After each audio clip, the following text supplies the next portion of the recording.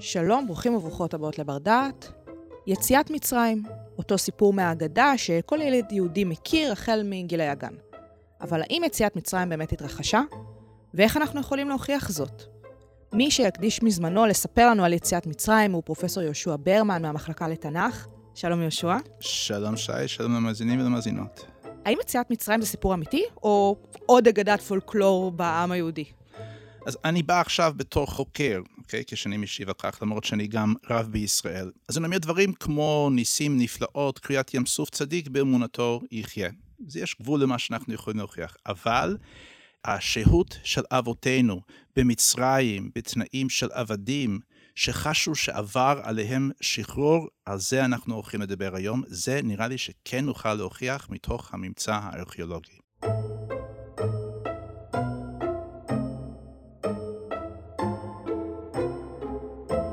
יהושע, מדוע השאלה האם יציאת מצרים התרחשה או לא היא שאלה חשובה?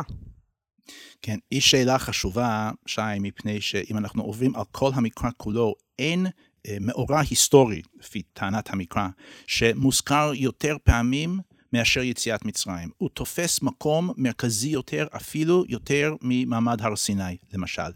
כשבורא עולם מציג את עצמו לעם היהודי בהר סיני, לפי מה שכתוב במקרא. הוא אינו מזדהה כהאל שברא את הנשמה שלך, או האל שברא את העולם.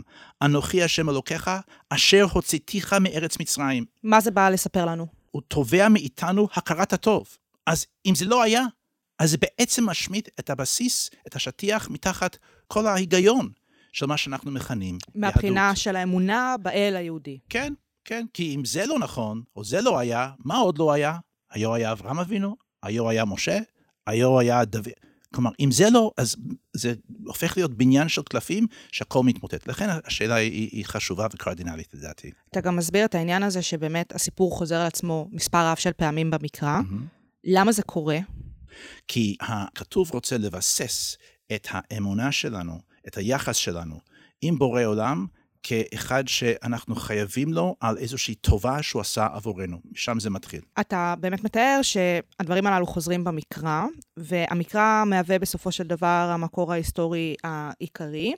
עכשיו אנחנו גם פתחנו בתחילת הדברים ואמרנו, האם זה סיפור אמיתי, האם זאת רק אגדה? יש חוקרים שטוענים שלא מדובר על סיפור אמיתי ביחס ליציאת מצרים? הייתי אומר, רוב החוקרים סבורים ככה.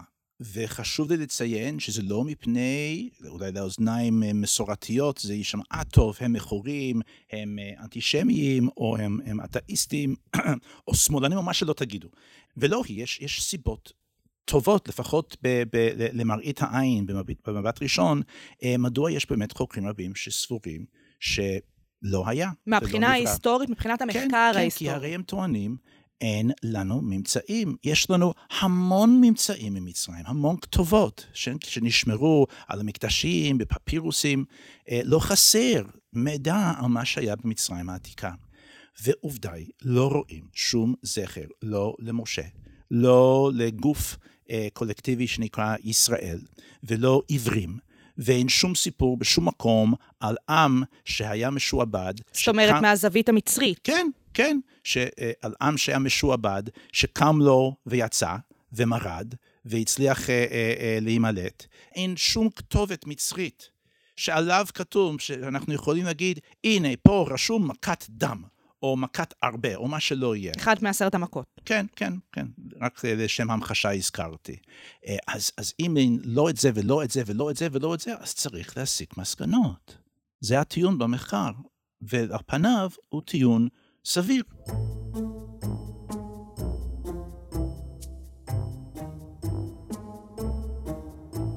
יהושע, אז למה בכל זאת אנחנו כן מאמינים שיציאת מצרים התקיימה? כי מה שתיארת לי עכשיו, באמת מבחינת המחקר ההיסטורי, משכנע, אין ממצאים, הסיפור לא קרה. ובכל זאת אנחנו דורי דורות יושבים בכל ערב פסח ומספרים את הסיפור, והגדת לבנך. למה? אז קודם כל צריך להבין את המגבלות של הממצאים הקיימים.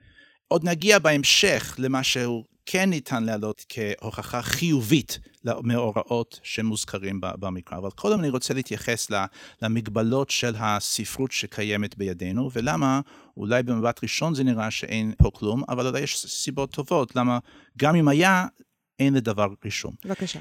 אוקיי, דבר ראשון, הכתוב אומר שבני ישראל התגוררו במקום שנקרא ארץ גושן. גושן זה היום, אנחנו יודעים את זה בבירור, זה בחלק הצפון-מזרחי של הדלטה של הנילוס. זה האזור המאוד פורה של מצרים. הוא החלק היחידי בכל הארץ הזאת שהיא ירוקה כל ימות השנה. שאין בצורות ושבאמת אפשר לקיים חקלאות פורה. כן, כן, יש גם לחות, יש גם גשמים, ממטרים, ועל כן מה שקורה זה עם הזמן, כל מה שהיה שם מתקלה, בדיוק כמו פה, כן?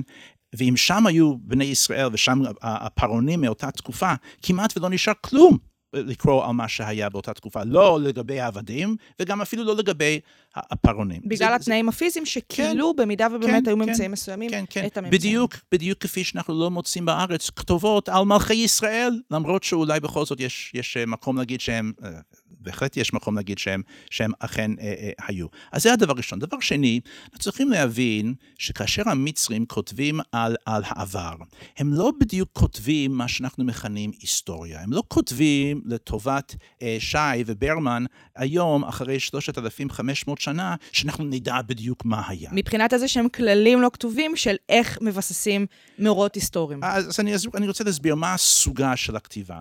אני אמחיש את זה עם איזושהי דוגמה מודרנית, אוקיי? בוא נאמר שיש לך, את עובדת במשרד, יש לך איזושהי משרה במשרד שלך שאת רוצה לאייש, ואת מוציאה קול קורא, ואנשים שולחים לך קורות חיים, ואת עוברת על ערימה של קורות חיים, ואת אומר לי, יהושע, איזה קבוצה איכותית, איזה כישורים, איזה כישרונות, אף אחד מהם מעולם לא פוטר. ואני שואל אותך, איך את יודעת שאף אחד מהם לא פוטר? אני עברתי, הם מספרים לי על החיים שלהם, ואיש מהם לא סיפר שהוא פוטר. כן, בוודאי שלא סיפרו שהם לא פוטרו, כי כך לא מספרים בקורות חיים, מנסים להימנע מלספר את הדברים האלה. אז אותו דבר. הכתובות שיש לנו ממצרים, או בכלל מהמזרח התיכון הקדום, הם בדרך כלל נכתבו על ידי המלכים, כדי לשרת את המלכים, או בתעמולה שלהם מול הציבור, או התעמולה שלהם מול האלים שלהם. הנה, תראו כמה טוב אני, הנה דוח. זה מה שעשיתי השבוע. זה שהפסדתי פה, זה שמרדו ממני משם, זה לא רושמים. Okay? למה אין שום אזכור, למשל, של ישראל, או עברים? אז עוד דוגמה מודרנית, ימחיש את העניין בארצות הברית, במאה ה-19, כשהיו עבדים, אז קראו לכולם באיזשהו שם גנאי, כן, ניגרס, כן, מילה מאוד מקובלת היום בשפה האנגלית, ואף אחד לא התייחס לעבד שלו, זה העבד שלי מקמרון, או זה העבד שלי מניגריה. מי חשב על המוצא שלהם? מכנים אותם באיזה יחד, אז גם המצרים כינו לעבדים שלהם ככה, אז אנחנו לא היינו מצפים. באיזה שם כללי, ולאו דווקא התייחסות ברמת המיקרו של העם מישראל. כן, כי המיקרו זה רק חשוב לעבד, לא לאדון. כן, זה לא מפתיע שאין שום אזכור של עברים או ישראל. כפי שתיארתי מקודם, הם לא הרבו לדווח על הכישלונות שלהם. כן, לו באמת היה קבוצה של עבדים שמרד והצליח להימלט, אז זה לא היו כותבים. זה פדיחה אפילו. פדיחה, בדיוק, כן. לא מדווחים על הפדיחות. וכנ"ל, אם היה מגפה או משהו כזה, אז גם על זה לא היו כותבים. כל דבר שמשאיר איזשהו מוניטין שלילי, לא עלה על הכתב. בדיוק, כמעט ולא. נכון. אז כאשר אנחנו לוקחים יחד, כן, מה אנחנו מצפים לראות בכתובות האלה? מאיפה יש לנו כתובות? בעיקר באזורים מדבריים, ולא איפה שהיו בני ישראל עבדים לפי המקרא. אז אולי התחושה הראשונית שאתה רואה? אין ממצאים, אין לנו מאיפה להביא הוכחות. הכל בערבון מוגבל, הכל עם כוכביות מסביב, כן? הנה צריך להבין את זה ולהבין את זה ולהבין את זה.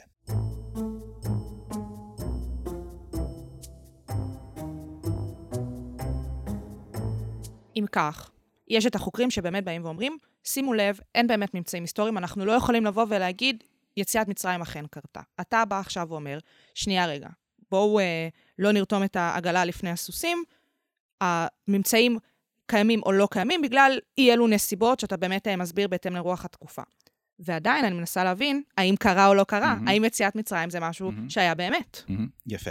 אז דבר ראשון, יש, הייתי אומר, הסכמה מרבית במחקר, שהמקרא, ובמיוחד ספר שמות, הוא יודע המון על תרבות מצרים העתיקה. כל מה שתואר על הלבנים שעבדים הכינו, שהיה להם מקצוע מדי יום, שזה היה עם תבן, שבנו ערי מסכנות, זה הכל באמת מתואם למציאות. יש שמות במקרא, שהם שמות מצריים מובהקים שלא היו קיימים בארץ ישראל, אפילו שמות כמו מרים. מי היה מאמין? זה מהמצרית, זה קיצור של מרי אמון, אהובה על האל אמון, כמו שאסתר, זה בא מאשתר, או מרדכי ממרדוך, גם השם מרים הוא שם מצרי, אפילו השם פנחס, מי היה מאמין? איזה שם יכול להיות יותר יהודי מאשר פנחס, כן? עם החטא והסמך. כן, בדיוק, כן. אבל מיד כולנו מבינים, אין שורש עברי בשם הזה פנחס, כן? פנחס זה שם מצרי מובהק, כוונתו שהוא מנוביה, מדרום מצרים. זאת אומרת, אלו דוגמאות להמון פרטים שמופיעים לנו בספר שמות, שמעידים בסופו של דבר על ידע תרבותי מאוד מאוד גדול עם המצרים. גם שמות של מקומות, מגדול ופי אחירות ורמסס, כל אלה הם מקומות שאנחנו יודעים היום לזהות אותם. יש הרבה מילים שנכנסו לעברית, במיוחד שוב של ספר שמות, למשל מהסיפור המוכר לכולנו של משה בתיבה. המילה תיבה היא מילה מצרית, המילה גומה היא מילה, סוף היא מילה מצרית.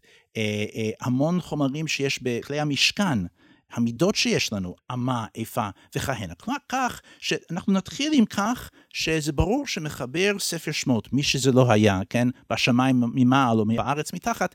היה מעורה בפרטים. כן, יודע טוב טוב את התרבות המצרית. אבל זה עדיין לא בונה לנו איזושהי, אפילו מתקרב למה שהיינו מכנים, הוכחה שהמאורעות שמסופרים שם אכן התרחשו. ועל זה אני רוצה עכשיו להתקדם.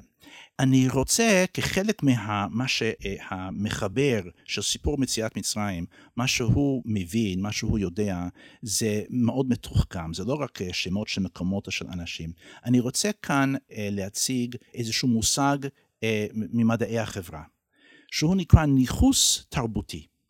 אני אתחיל עם דוגמה מודרנית, ואז נראה איך הדבר הזה עובד בתוך המקרא. בבקשה. ניחוס תרבותי.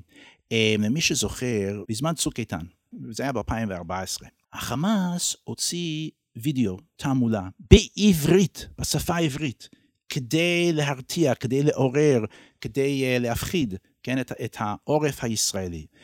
זה היה סרטון שרואים את הפייטרים שלהם בתוך המנהרות, עולים מן המנהרות, יורים לכל עבר. לי יש את זה בראש, אני ממש זוכרת את זה. זוכרת, אוקיי. ממש זוכרת את זה. כן, יפה. זה מפחיד. עם מוזיקה מאוד ג'ינגויסטית, מיליטריסטית, ערבית כזאת, כן? מה היה התגובה כאן בישראל? אנשים עשו פרודיות של הדבר הזה. גם, לגמרי, זה הלך גם לשם. העלו ביוטיוב גרסאות של, השם של הסרטון היה קום עשי ביגויים, כן? מי שזוכר, קום עשי ביגויים. אז היו גרסאות שונות של קום עשי ביגויים ביוטיוב, ברגעי, בג'אז, בכל מיני צורות שונות. אני זוכר, אני נוכחתי בחתונה, באותו קיץ, הביאו חתן וכלה למרכז הריקודים, והקהל כולו שר קום עשי ביגויים. עד כדי כך. עד כדי כך. ראיתי במו עיניי. מה הסיפור הזה מעיד לנו בהקשר של הניחוס התרבותי? לעתים כשמנסים איכשהו להתגבר על קהל אחר, על יריב, כן? אז יכול להיות בשדה הקרב, אבל זה יכול להיות גם בשדה התודעה, המורל, כן? ופה דרך אחת להשיב מלחמה שערה, זה לקחת את הסמלים, לקחת את התעמולה של הצד השני, ולגייס אותו כדי בעצם להיחשל, להתחזק.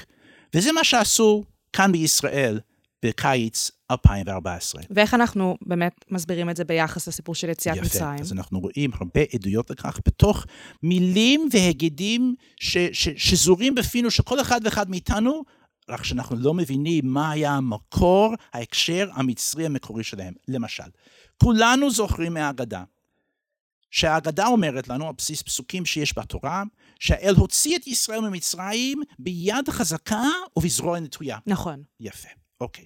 עכשיו, הביטוי הזה כשלעצמו במקרא, מעניין לראות איפה הוא מופיע והיכן לא.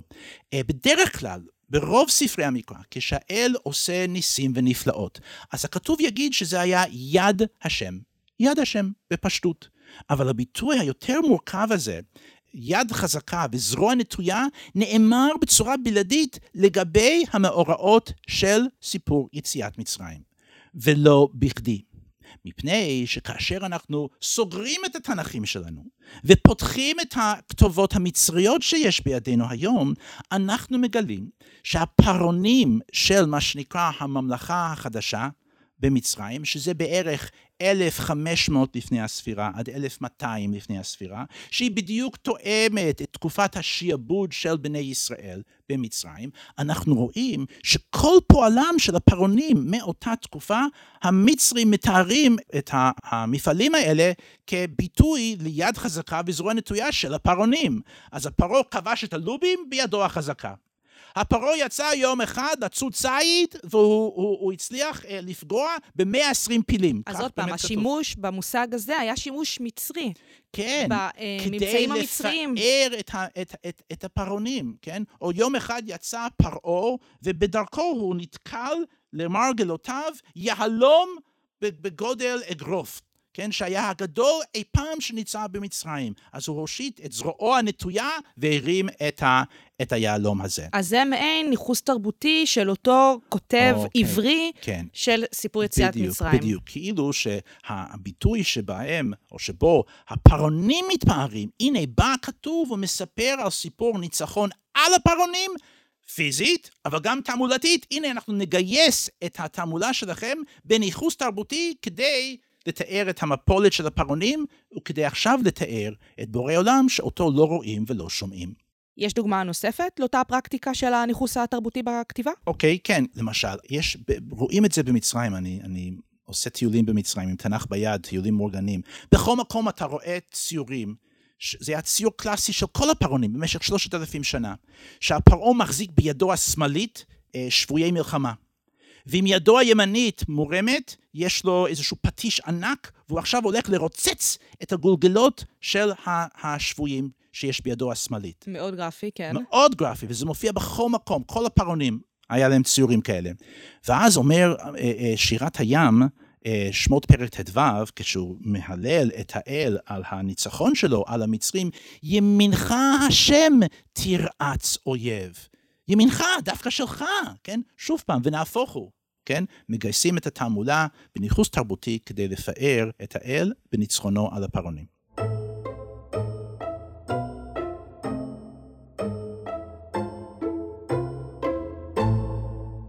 יהושע, אנחנו מגיעים לסיומה של השיחה שלנו בנוגע לשאלה, האם יציאת מצרים התרחשה באמת או לא. הסברנו את החשיבות שבכלל בשאלת השאלה הזאת, הסברת מה המתנגדים לתפיסת אמיתותה של יציאת מצרים טוענים. ניסינו להסביר למה אולי כן יציאת מצרים קרתה. אני חייבת להודות שאנחנו מגיעים לסוף השיחה, ונדע לא השתכנעתי. אני כן היה מעוניינת שאולי תנסה ככה לקראת הסוף, לתת לי את ההוכחה המוחצת הזאת. כן, יפה. אז אני עכשיו בונה על דברים שאמרתי מקודם, כי אנחנו רואים את הפרינציפ הזה של ניחוס תרבותי, אימוץ של התעמולה של המצרים, יש דוגמה אחת שהיא בסטרואידים, בענק, ולא רק איזה ביטוי קטן. פרעה הגדול ביותר בכל הזמנים, היה רמסס השני, שנקרא רמסס הגדול. הוא מלך איזה 80 שנה במאה ה-13 לפני הספירה. והוא היה המלך הכי חזק של התקופה הכי חזקה, מה שהזכרתי מקודם הממלכה החדשה של מצרים העתיקה. ופועלו הכי מפואר, הכי גדול, זה היה ניצחון שהיה לו על יריבו הגדול, האימפריה החיתית, שבאותה תקופה הייתה שוכנת בטורקיה של ימינו. והם פגשו בקרב איתנים, בתווך, באמצע, במקום שנקרא קדש, הוא היום בגבול לבנון, סוריה. ושני הצדדים מעידים שהיה קרב ענק עם אלפי מרכבות. המצרים טוענים שהם הביסו לגמרי את החיתים, החיתים אומרים היה איזשהו תיקו, מה היה אני לא יודע, אוקיי? אבל אני כן יודע שכאשר פרעה, רמסס השני, חזר למצרים, הוא העלה על מקדשים ועל מצבות, בלפחות 10 אתרים שאנחנו מכירים היום, כתובות על אותו קרב קדש, והוא מספר בפרוטרוט ובעריכות מה היה שם. שוב, האם זה נאמן היסטורית? אני לא יודע. זאת לא השאלה שאנחנו שואלים, אנחנו רק אומרים, יש עדויות. כן, ומה שחשוב לי פה, זה שכאשר אני פותח אחר כך את סיפור יציאת מצרים, אז במקום לשאול את השאלה של החוקרים מימי קדם, הנה, פתחנו את התנ"ך, ראינו מה שכתוב, פתחנו את הכתובות המצריות שלנו, ולא מצאנו זכר למה שכתוב בתורה. וזה אכן נכון בגלל הסיבות שאמרתי מקודם. אבל אני סבור שצריך לעשות ההפך. לפתוח את הכתובות המצריות, ואז לראות, מסתבר שכאשר אנחנו פותחים את התורה, התורה כנראה מכירה את הכתובות האלה ומתפלמסת איתם. ואנחנו רואים שסיפור יציאת מצרים, מה שיש לנו בשמות פרק י"ד וט"ו, בורחים מהמצרים, המצרים יוצאים במרכבות, הם מובסים בים סוף, עם ישראל שרים שירה לבורא עולם. אנחנו יכולים לראות שממש צלע, עבר, זה מקביל לכתובות האלה של מה שפרעה רמסס השני סיפר על קרב קדש. אני אגיד בקצרה מה הם קווי הדמיון שיש לנו כאן. רמסס השני אומר, אני עליתי עם הצבא שלי לכיוון צפון, ופתאום התנפלו עלינו, בשום מקום, לא ציפינו, מתקפת של מרכבות. בדיוק מה שקרה לבני ישראל בשמות י"ד. הוא אומר, כל החיים שלי נסו לנפשם. בדיוק מה שקורה בשמות י"ד. הוא אומר, אני נשארתי לבדי, אז מה עשיתי? התפללתי לאל שלי. זה מה שמשה אומר. רמסס אומר, האל שלי אמר, אני איתך, קדימה. וזה מה שהאל אומר למשה רבנו, קדימה. אחר כך כתוב שהוא היה יורה על החיתים לבדו, הוא סובר שהוא הביס את כולם לבדו, והם היו קופצים אל תוך הנהר שסובבת את העיר קדש, נהר האורות, ואפילו יש ציורים בכמה מקומות של החיילים קופצים לתוך הנהר, ובכל זאת לא נמלטים. הוא מצליח להוריד אותם, להפיל אותם, ורואים את הגופות של החיתים על שפת הנהר. דומה למה שיש בסיפור קריאת ים סוף, שמתו על שפת הים. ואז מגיע הדבר הכי מדהים. רמסס השני מספר שאז, כאשר הוא הביס את החיתים, החיילים שלו באו, והם ראו את הפגרים, את הגופות, כן, של החיתים, והם נדהמו מכוחו של רמסס, ואז אמרו עליו שירה. וזה בדיוק מה שכתוב בתורה, שבני ישראל ראו את מצרים מת על שפת הים, ראו את יד הגדולה של השם, ויאמינו בהשם ומשה עבדו, ואז פתחו בשירה, וגם השירה היא דומה, היא מתארת את התפוסה, היא מתארת אפילו ברמה של הפרטים הקטנים. בשיר קדש כתוב רמסס הפיל את החיתים, הוא אכל אותם כקש, כן, יאכלמו כקש. זה הביטוי במצרית, כן, וזה מה שיש לנו גם בשירת הים. ואז כתוב אחרי החיילים של רמסס מהללים את ניצחונו על החיתים, כתוב אחר כך איך שרמסס עכשיו בביתך הפנה עורף וחזר דרומה לכיוון מצרים, וכולם מפוחדים ממנו, והוא מגיע הביתה לארמונו, והאלים נותנים לו מלוכה לעולם ועד. וזה מה שיש לנו בתורה. אחרי הסיפור של קריאת ים סוף, בשירת הים, השירה ממשיכה שבני ישראל עתידים לצעוד בבטחה לכיוון ארץ הקודש, ואז ייכנסו, ודש השם כוננו ידיך, יהיה איזשהו ארמון כביכול למלך המנצח, והשם ימלוך לעולם ועד. מדהים. ואני אומר שמה שקורה כאן זה ניחוס תרבותי בסטרואידים. לוקחים את התעמולה הכי ידועה שהיה באותה תקופה, של פרעה, שגם העבדים כנראה הכירו, ומשתמשים בזה כדי להמחיש, אז מי זה האל הזה, כן? בורא עולם שהוא לא מדבר איתם, והם לא יכולים לראות. אז אני אומר, לסיכום הדברים, שאנחנו יכולים להגיד את הדבר הבא. זה ברור לנו שאבות אבותינו היו במצרים, הכירו יותר מדי, כי הכתובות האלה לא הגיעו לשום מקום מחוץ למצרים. וכנראה מה שאנחנו יכולים להגיד זה שעבר על בני ישראל בהיותם במצרים בתקופתו של רמסס השני איזה משהו שהם פרשו כסיפור של שהם השתחררו. גאולה. הם יצאו גאולה, בדיוק, כן, מתחת לעולו, מתחת לידו. והם תיארו, או התורה תיארה, את הגאולה הזאת בצבעים שהיו מזכירים לעבדים את ההישג האדיר הגדול של הפרעונים באותה תקופה. מי שרוצה לעיין עוד בנושא הזה, אני כותב על הנושא הזה בעריכות, בספרי החדש, אני מאמין, ביקורת המקרא, האמת ההיסטורית וי"ג עיקרי האמונה. שם יש יותר. אז באמת עם ההבנה הזאת ביחס לסיפור יציאת מצרים, אנחנו נאלץ להיפרד. כמובן נאחל חג פסח שמח לכולם ולכולן. כל בית ישראל. פרופסור יהושע ברמן במחלקה לתנ"ך, המון תודה. תודה שי, תודה למאזינים ולמאזינות.